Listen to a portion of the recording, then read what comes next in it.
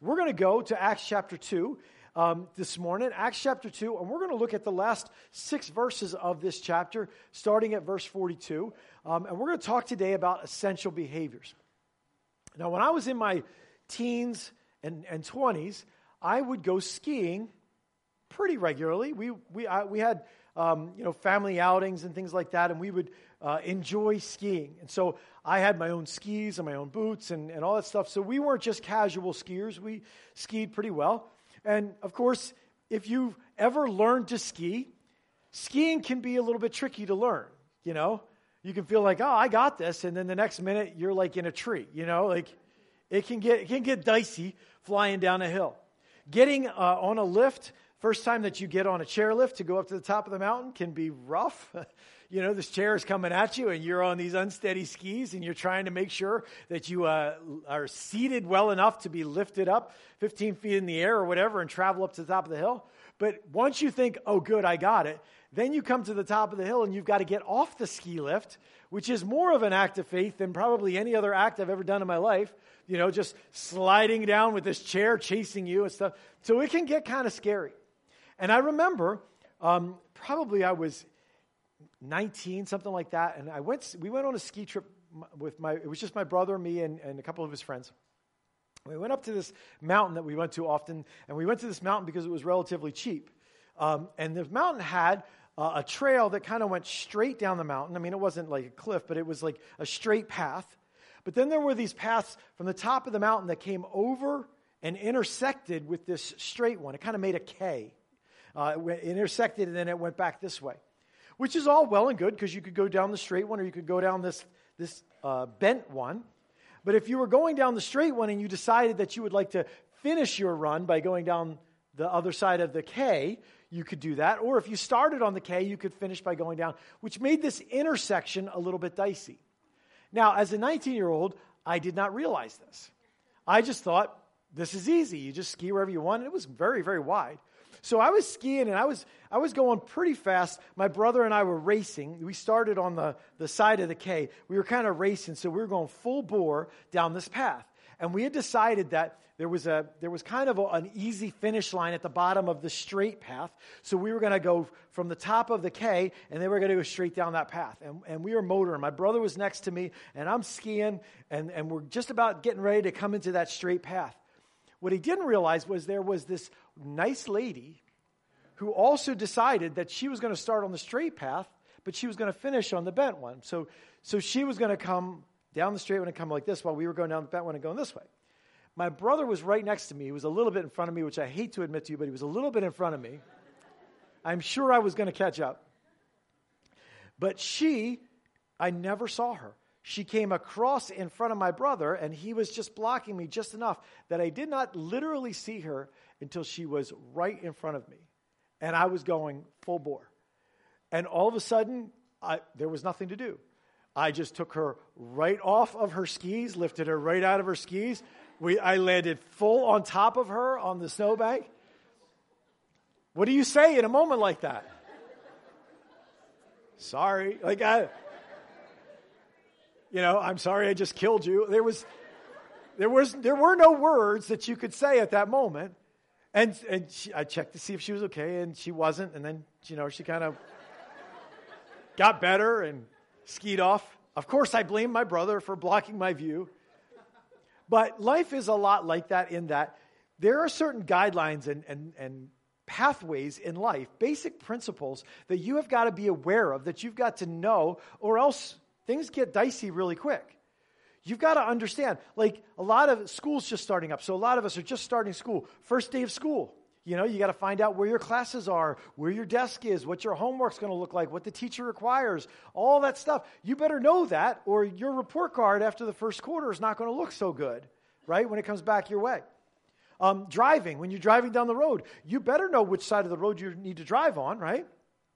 And you need to know what happens at a four-way stop and what yellow means. By the way, yellow does not mean stomp on it, just so you know. Yellow is, caution, be careful, that kind of stuff. So we need to know some of these rules and some of these basics. If you want to live healthy, you probably need to pay attention to what you're eating and what you're doing. There are some healthy behaviors you need to embrace. And if you don't embrace them, they don't do you any good. In other words, if I just acknowledge mentally, you know what? I should eat right and I probably should exercise. So I believe that I should eat right and I should exercise. Has that helped me? When does it help me? When I believe it enough to do it, right? And so it's more than just giving a mental assent. Yes, I agree with that. That's true. It is actually acting on these things. That's why I called today essential behaviors. If you ignore some of these essential behaviors or you just don't know them, you can very soon find yourself flying through the air on a ski slope, bracing for impact, right? And you're like, where did this come from? Well, it came from the fact that there were some basics that you just didn't know. Lots of potential for damage and injury. But my heart for you today is this. Not just damage and injury. I'm not just trying to keep you safe. I think when we miss out on essential behaviors, we miss out on everything life could be. Things that God has for us and wants for us in this life that we just don't get. And we don't even realize we don't get them. We think life is like this when life could be like this, but we've never tasted life like this because we've never done the things that are essential to a Christian life. And so essential behaviors in life, there are essential behaviors in church too.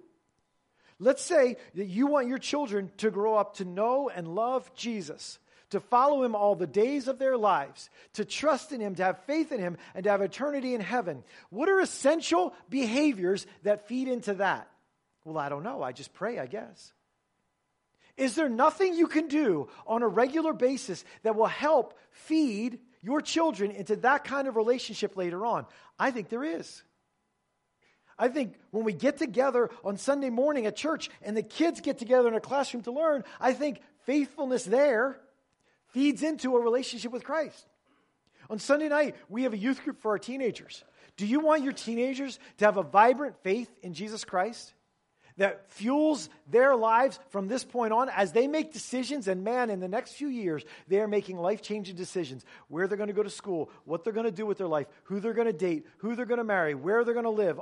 In like the next 10 years, they're making all these decisions, right? Would you like Christ to be a part of that? Would you like Christ to be the foundation of that?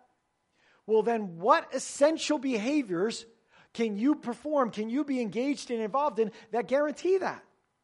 Have you ever asked yourself that question? Let's just ask you about you. Your life, do you want to live spiritually healthy, alive?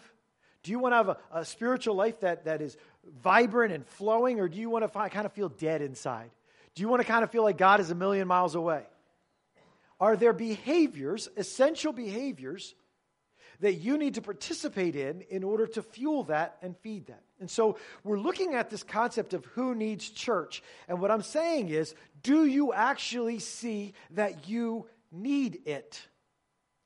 Is it just nice? Is it a pick-me-up? Is it something that I can go to when I can go to, and that's good, and I'm glad that I do? Or is it absolutely necessary for you to be at church, to be connected to your church family?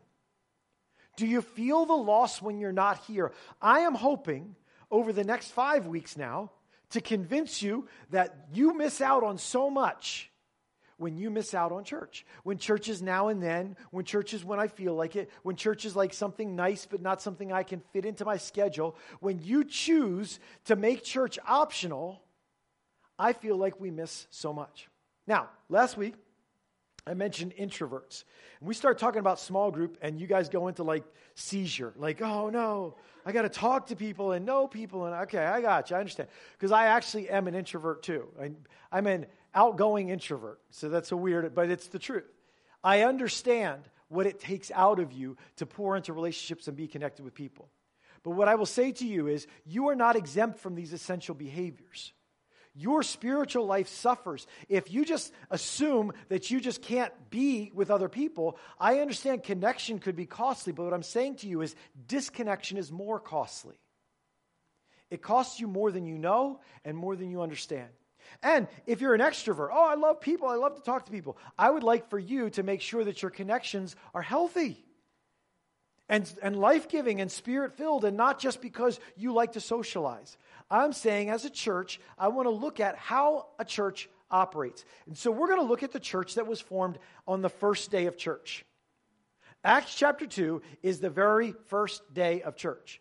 And it gives us a summary of what it looked like at the start and probably what it should look like today. So let's look at how the first church operated, because if we want to understand how a church should work, this is a great place to start. And I'm saying as we read this, do we act this way? Is this the way we act? Is this how we do church? Do we think like this? Do we live like this? Or maybe bigger, what would happen if we did? What would happen if Hope Christian Fellowship, if every one of us dug into this and let God show us things, and then we said, I want to live like that. I want our church to be a place like that. I bet you we would notice, and I bet you it would be something amazing to see. So let's start. We're going to just start at verse 42, because this talks about, here's where they give themselves to one another. And it says this: they devoted themselves to the apostles' teaching and to fellowship, and to the breaking of bread and prayer. So there's 4 things here that they talk about that these people were involved in. 4 essential behaviors. But it starts by using these words. And if you don't get anything else out of this morning, this question, I hope, rings in your heart all week long. It says, they devoted themselves. Would you use the word devoted to describe your relationship to your church family? Devoted. What does that mean, devoted? What does it say to you when we have that word? They gave themselves like this to their church family. Devoted.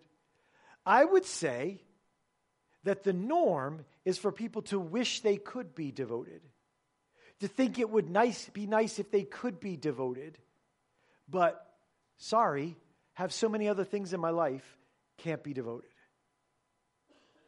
But these new believers devoted themselves. It is a choice. And the verb tense tells us they were continually devoting. It's an ongoing thing. In other words, it was a choice that they made day after day. They kept pouring fuel on this fire. They kept doubling down on devotion like this. This stuff that they were doing, they were like, yeah, we got to do this. Yeah, this is important. Yeah, this is core. This is essential. I can't get over this. I can't get away from this. I got to stay stuck on this. I'm devoted to this. It mattered to them in a really big way. It wasn't just a shoulder shrug and wow, that was a nice service, and I'm humming a tune all week. It was, this is life for me. Now, we could argue it was new and it was fresh, so, it was kind of like that honeymoon phase where it was fascinating. But the action word of devoted themselves tells us that they chose it again and again. If you've ever been in a dating relationship where you were, infatuated and you fell in love and it kind of just blew up inside of your soul, and you were just overwhelmed with how wonderful this person was and how you couldn't get your head off of the relationship with them, right? Did anybody know that feeling? Anybody ever been there? No? Never? It's been too long? Okay. Pretend you know that feeling, all right? And then you build a relationship with them and you get married. And it's other things that start to crowd into your mind. And life, you kind of take that for granted. It kind of goes into the background. What I always talk about when we talk about marriage relationship is you have to choose the priority of this relationship. You have to choose to pour into it. You have to choose behaviors that build it up, that feed it, that put fuel on the fire. And if you don't, guess what happens? It dies. It's not because God didn't want it. It's not because you fell out of love. It's probably because you stopped doing the essential behaviors in that relationship and the fire went out. With church, it's very much the same thing. Maybe when you first got saved, it's like, oh, I can't read the Bible enough. Oh, I can't talk about God enough. Oh, I can't pray enough. And then time goes by and you're like, oh, I hate my job, and why can't I pay my bills, and my family is so weird, and you're just kind of like going around, you're just distracted with all this other stuff, and like the stuff about God, the fire starts to go down. What's the answer about when the fire goes down? Well, you just go like, well, that's normal. That's what happens. I love the evangelists in marriage that come to you like, the people who've been married for 20 or 30 years, and a new couple's all like, oh, we're so in love, and you're like, you'll get over it. Like, don't you love that? What an encouragement, real powerful lead there, right? What are you doing? You are setting a tone that what we should settle for in marriage is like mediocre marriage. Are you kidding me? How about you feed it a little bit? How about you take those who are freshly in love and take it as a challenge for you to get back to some of those essential behaviors that fuel the fire inside of you? And in church, how about instead of saying all those new believers, well, they'll calm down after a little bit, you use that as a challenge to say, I love the Lord like that too. And I want to have that passion inside of me too. And maybe it's not so easy today as it was when it first happened, but I get to choose it. Just like these believers chose to devote themselves. They did these things in devotion. And I want to emphasize this too. They did these things together.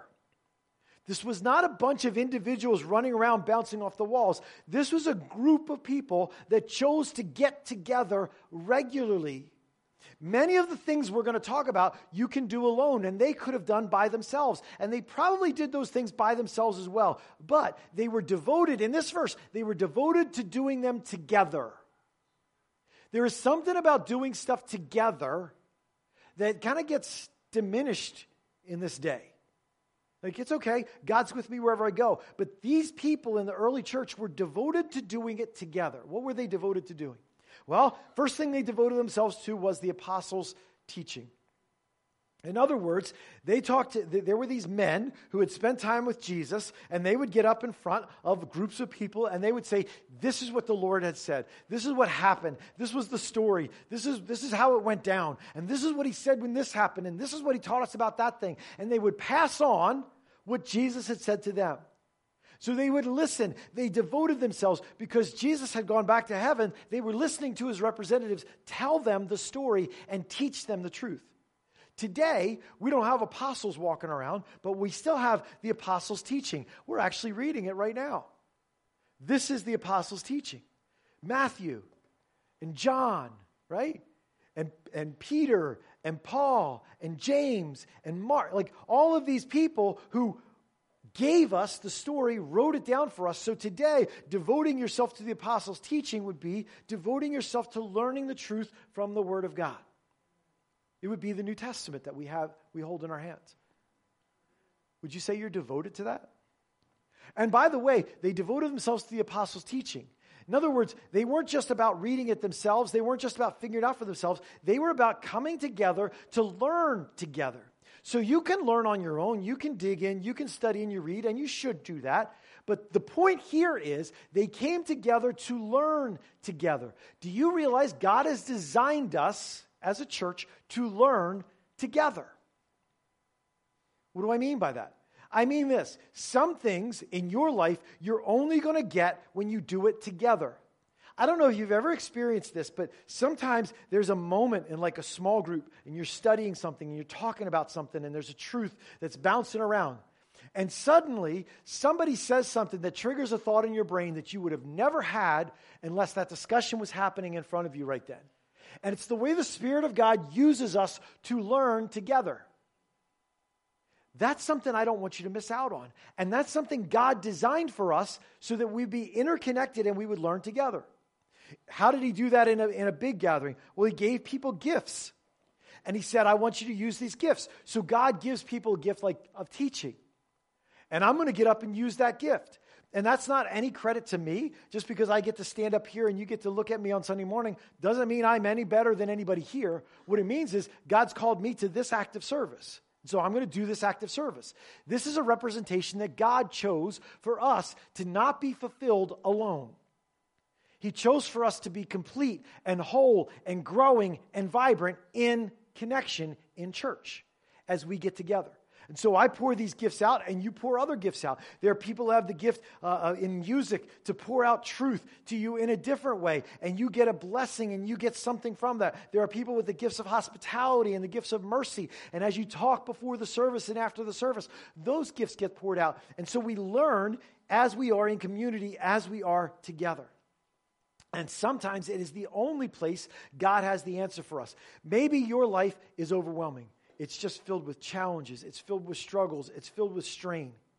What if God's designed answer for you is only going to be found in the connection of church family? What if the ache in your soul of, I don't know what to do this, is God's way of inviting you to be connected to your church family? Wouldn't it stink if that burden was your excuse to not be connected with the family because I'm so overwhelmed and life is so hard and I don't know what to do? And the answer is exactly where you won't go. Wouldn't that be a tremendous strategy for our enemy to turn us away from the things God wants for us? So maybe today, if you're feeling confused and lost, maybe if you're feeling like God's not speaking to you, like he's a million miles away, maybe look at your together level. Where is it? Where's your devotion to that? Maybe God's reserving your answer for a together time. And it's scary. People are scary. I understand. Maybe you've already been down some of these roads and people hurt you. Absolutely. And the enemy would love to remind you again and again about how it can get hurtful to be in a church and to be putting your heart out there and to serve. I know. More than you probably can imagine, I know how hard it is to trust people when people are the very ones who have stomped all over you. I know. But the enemy would like for that to be your reason to stay isolated and insulated. What I'm telling you today is what you need is connection. And what you think you need is the promise that would keep you from connection. Something that, is a false promise. Something that would say, what you really need is independence. You don't need anybody telling you what to do. What you really need is safety. You don't need anybody stomping on you. What you really need is rest. You're just so tired. What you really need is, and he's going to keep saying things that are not what you actually need. They just feel like what would answer your question. And how do you know? Well, you keep pursuing this thing, whatever it is, more independence, more rest, more whatever, but you never quite get there. That's the very earmark of a temptation and a lie. So they devoted themselves to the apostles' teaching. Second thing they devoted themselves to was fellowship. This word means sharing or partnership, as in we're doing this together. They devoted themselves to one another. We need one another, and so we're going to be together day after day. What this word fellowship talks about is friendship, knowing one another, caring about one another, helping one another. And we're going to talk more about, when we find ourselves in need, how connection in the church is God's instrument to rise up and meet that need. But what we should see is this. We need church because each one of us misses out on some of the provision God has for us when we don't connect in fellowship, when we're not devoted in fellowship. But even more than that, when you're not here, if you're a part of this church family and you're not here, our church is missing essential pieces that God designed to do things that others can't do. Your relationships, your thought processes, your personality, your experiences. God's using you in the lives of other people. So if you come in and you wall off, or you come whenever you want, we are missing you. And we are not as effective as a church family without you. We need you living, breathing, vibrantly connected to the church body. So they devoted themselves to the apostles' teaching. They devoted themselves to fellowship. Then it says they devoted themselves to the breaking of bread. The breaking of bread in the book of Acts refers to communion. They devoted themselves to actions, corporate actions, that expressed the truth, that reminded and refocused people on the truth, that gave glory to God. There are lots of ways we do this besides just communion. We just finished doing it. We worship together. We lift up our voices and we sing together. There's something about, you can worship every day and you can turn on a Christian radio station and hear songs, or you can put in a CD or whatever, and you can listen to worship music and you can pour your heart in worship. Absolutely. But I don't want to underplay this at all because I think this is a really big thing. There is something about worshiping together that is different than worshiping by yourself. And if you don't feel the lack, that should be a big red flashing light. If you don't feel the difference between worshiping by yourself and worshiping with people, you are probably really, really insulated from the things that are happening around you. Absolutely, you are to live as a living sacrifice every day, but we need corporate worship. There's something we get from lifting up Jesus' name together that we don't get alone. And there's something we accomplish together that we don't accomplish alone. And so They gave themselves, devoted themselves to the breaking of bread, to things that brought glory to God, that represented the truth, and that reminded one another and spoke to one another about the great God and the loving God that we serve and we've given our lives to. So the apostles' teaching, fellowship, breaking of bread. Last one is prayer. Prayer is simply the way we talk to the Lord, right? We talk to Him about our needs. And every single one of us should pray every single day. We should have a conversation with the Lord all the time, no doubt about it. But this prayer is together prayer. This prayer is the body of Christ coming together and agreeing on some things and lifting them up in their hearts together. So at the end of worship, I get up here and pray, or at the end of community, I'm going to get up here and pray. What is corporate prayer? Here's corporate prayer. As I'm praying, you're in your soul hearing what I'm saying, and you're going, yeah, that, Lord, do that.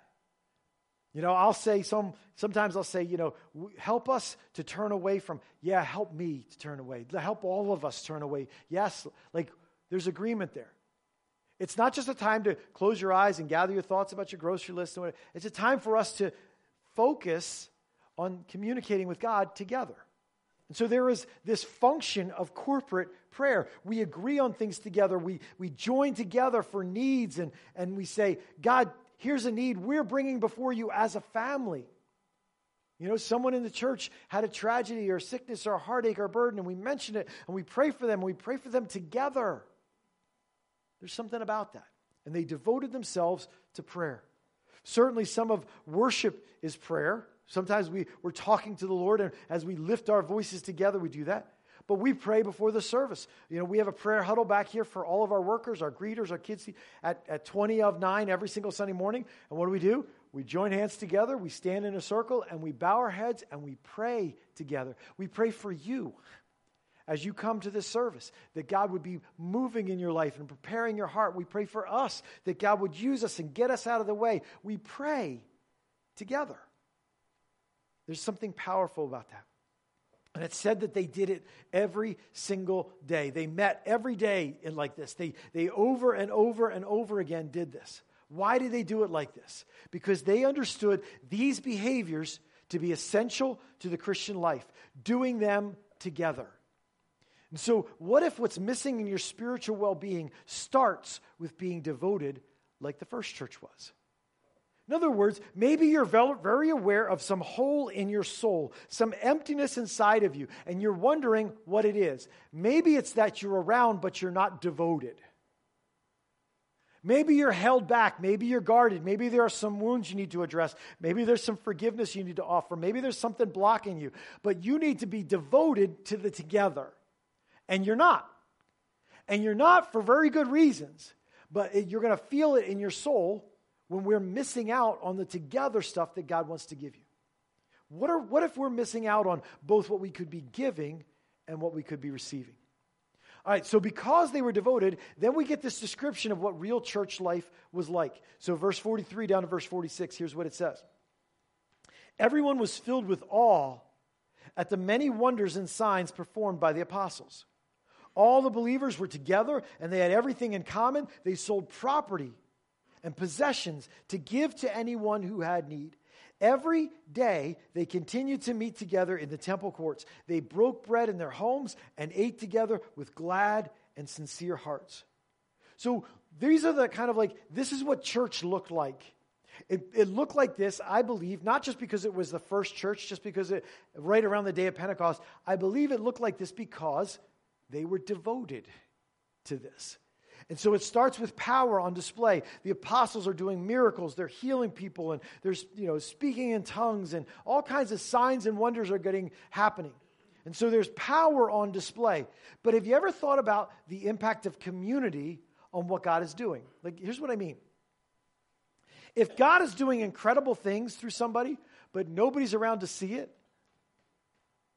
does that have an impact? Do you know what I mean? In other words, the fact that they were devoted to being together, when the apostles did these things, there were lots of people around to see the glory of God. Now, you might underplay the value of you coming on Sunday morning and sitting in a seat and worshiping with us, but I'm telling you, have you ever walked into an auditorium or a church service where there were just 5 people? Does that say something to you? Have you ever walked into an auditorium where there's a bunch of people, but they all look like somebody just stole their cat? Like everybody's like, There's an impact on how you show up and if you show up. The fact that God's power is unleashed in this place is a great thing. But if nobody's here to see it, or if we diminish it by our response to it, or by our opting out of it, we have a part in the fact that God's power and glory is not fully expressed and fully seen by the people God wants to see it. They're up here playing along, singing along, and you're just standing there like, I'd rather be anywhere but here. You're saying something loud and clear. And I will tell you, you don't think you realize this. Down the row from you, behind you, in front of you, is probably someone whose life is really, really hard right now. And you just think they look nice, they smell nice, they have their hair in place, so they must be okay. And what I do is not going to have any impact on them, but I can't tell you how many times people have said to me, I came to church, and the person in front of me was singing their heart out, and it drew me in, past my problems, past my issues, and it set me free. They didn't say what was happening up on stage. They said what was happening in the pew in front of me or the person next to me. They came over to me and they said, how you doing? And I said, not really good. And they put their arm around me and we prayed together. Don't underplay your role in the body of Christ when we're together. Right? So everybody came out and was in awe of the signs of the apostles. Man, the apostles were great. If only we had the apostles today. Well, guess who we do have today? Not the apostles. We have the Holy Spirit. Right? And because of that, those same powerful works of God can be done in us, through us.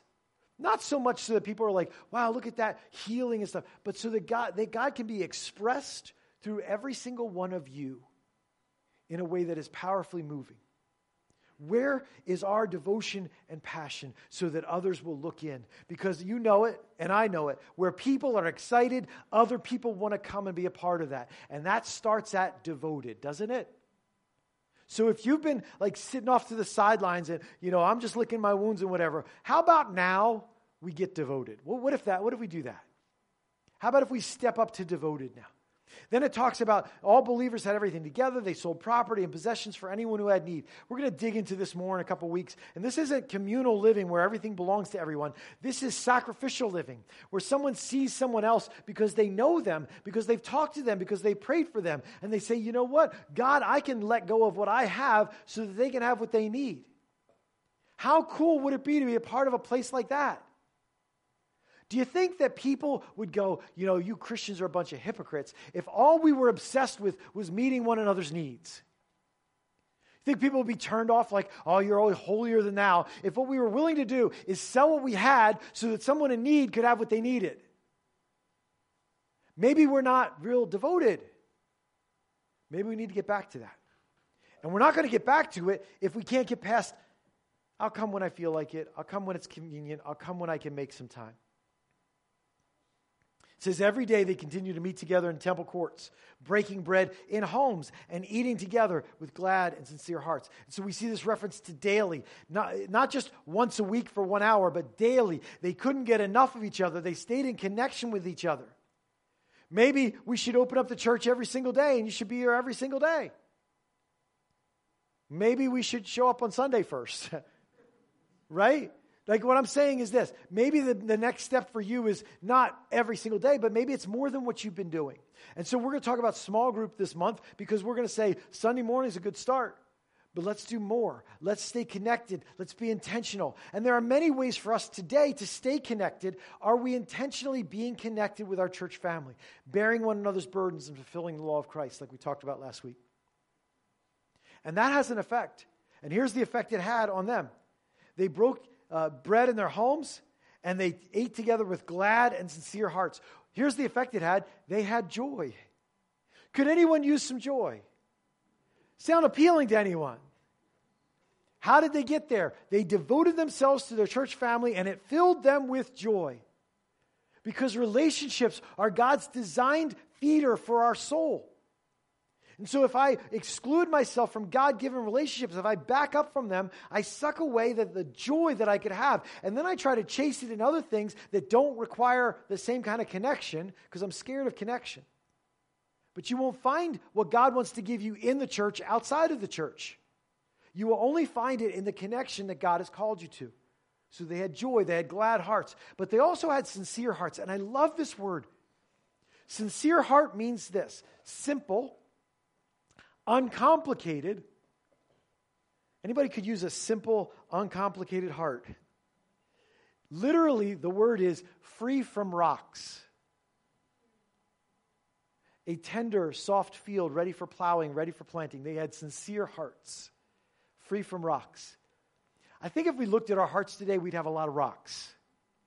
We got a lot of things in our soul that make us hard, that get in the way of what God might want to do inside of us. We've got all kinds of issues and all kinds of problems and all kinds of agendas swirling around in our head all the time. We're just not very simple. We're not very uncomplicated. But you know what getting together with your church family does? It reminds you what life's all about. It reminds you of the promises we have, of the Lord we have, of the Savior we serve. It reminds us of the hope we have in heaven and the reason we're here on earth and what matters and what doesn't matter. It reminds us of all of that because we get together and we sing and we get together and we pray and we get together and we learn and we get together and encourage each other. We're reminded that life is not all about today's problem. It's not all about today's weight. Life is about what God has for us in eternity, and everything today is pointing towards that. Certainly, the first church had plenty of problems coming at them. Most of them knew that to follow Christ meant they could lose money, they could lose possessions, they could lose position, they could lose their life. And yet, they had glad and sincere hearts because of their devoted connection to one another.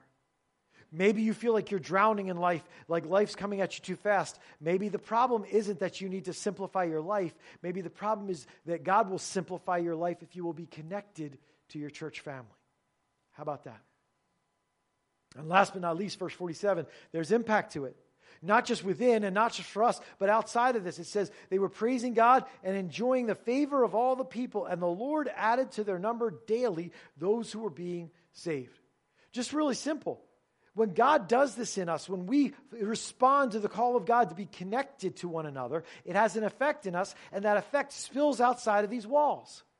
It says they had the favor of all the people.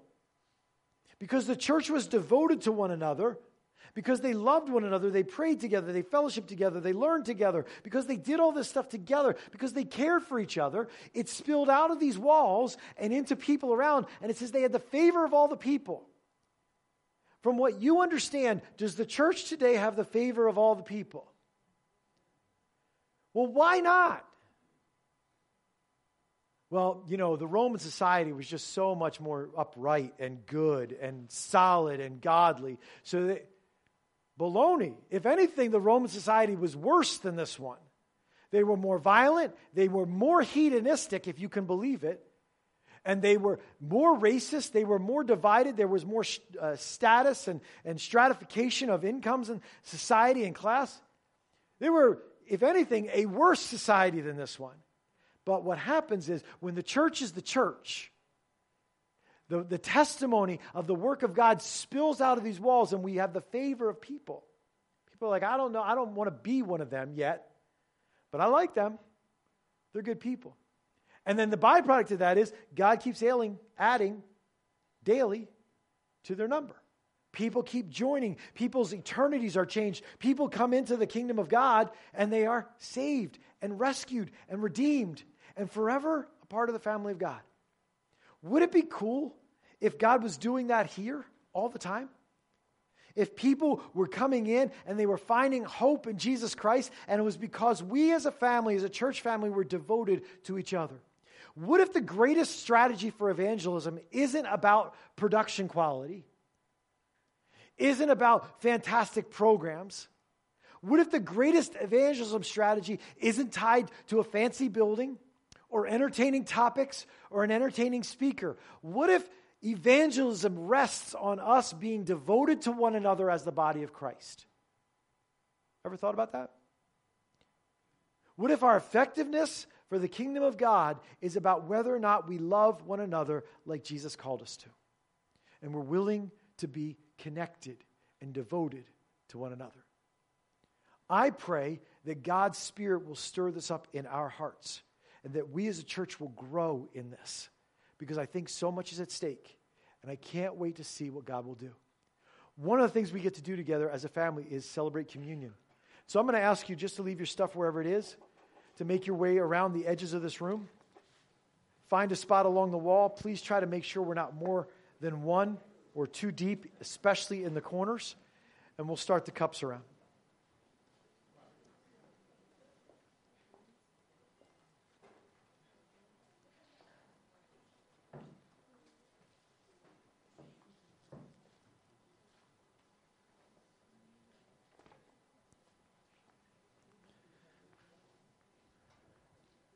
All right, so we're going to send the cups.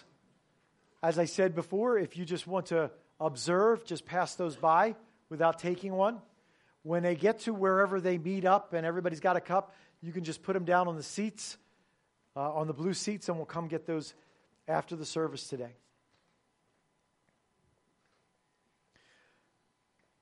Paul teaches the Corinthian church about communion in 1 Corinthians 11, and I just want to read what he says. Some of these are pretty familiar words, but I want you to notice in this. The implication, the understanding behind this is that we do this together. Here's what it says. For I received from the Lord what I also passed on to you. The Lord Jesus, on the night he was betrayed, took bread. When he had given thanks, he broke it and said, "This is my body, which is for you. Do this in remembrance of me." In the same way, after supper, he took the cup, saying, "This cup is the new covenant in my blood. Do this whenever you drink it in remembrance of me. For whenever you eat this bread and drink this cup, you proclaim the Lord's death until he comes." Now, a lot of that's familiar. This is my body broken for you. This is my blood poured out for you. Do this in remembrance of me. We get that. But the last phrase there is this. Whenever you do this, whenever you eat this bread and drink this cup, you proclaim the Lord's death. What he says is this, and proclaim is the idea. You make it known to who? Look around the room. When we do this, there's a way that you remind everybody else, and everybody else reminds you about the Lord's death for you. We do this together. As a matter of fact, when you get down to verse 33, he says this, "So then, my brothers and sisters, when you gather to eat, you should all eat together." Isn't that crazy? It's right there in the Word of God. You should all eat together. What is he saying by that? He said in the city of Corinth, there were some people who were rich and some people were poor, and he's like, no, you should all eat together. So we're around the room today as a family. We're going to have this precious meal together. We're going to do it because we are the family of God. We're going to do it because our Lord died for us. Because we are here from his sacrifice for us. And when we talk about being devoted, I think what we're saying is, will we follow our Lord who was devoted to us? Will we follow the example of our Lord? So we're going to take this bread. As the bread comes around, you're going to have to rip off a piece. This is his body broken for you, devoted to you. As the juice comes around and pours in your cup, this is my blood poured out for you, my devotion to you. Let's proclaim the Lord's death until he comes. Gentlemen. Our Lord said, "Take this bread, this cup, do it in remembrance of me." Let's pray together. Father, I thank you for inviting us to this table, to your table. Certainly today in this symbolic way, as we have this bread and drink this juice, it reminds us the sacrifice of your Son. But thank you even more for inviting us to your table in a very real way, where your Son gave his life for me and for each one of us. For what this represents and what this reminds us, Father, burn these things into our soul. I pray that you would do a work in us as a church that reflects the goodness of our Savior, the greatness of our God. Help us to devote ourselves the way that your Spirit asks us to to one another. Make this place a reflection of your plan for your kingdom and your work in us. Now, Father, I pray you would use us this day and this week according to your will. We surrender to it and we look for your leading day by day. For it's in the name of Jesus we pray. Amen. Amen. Thanks, everybody.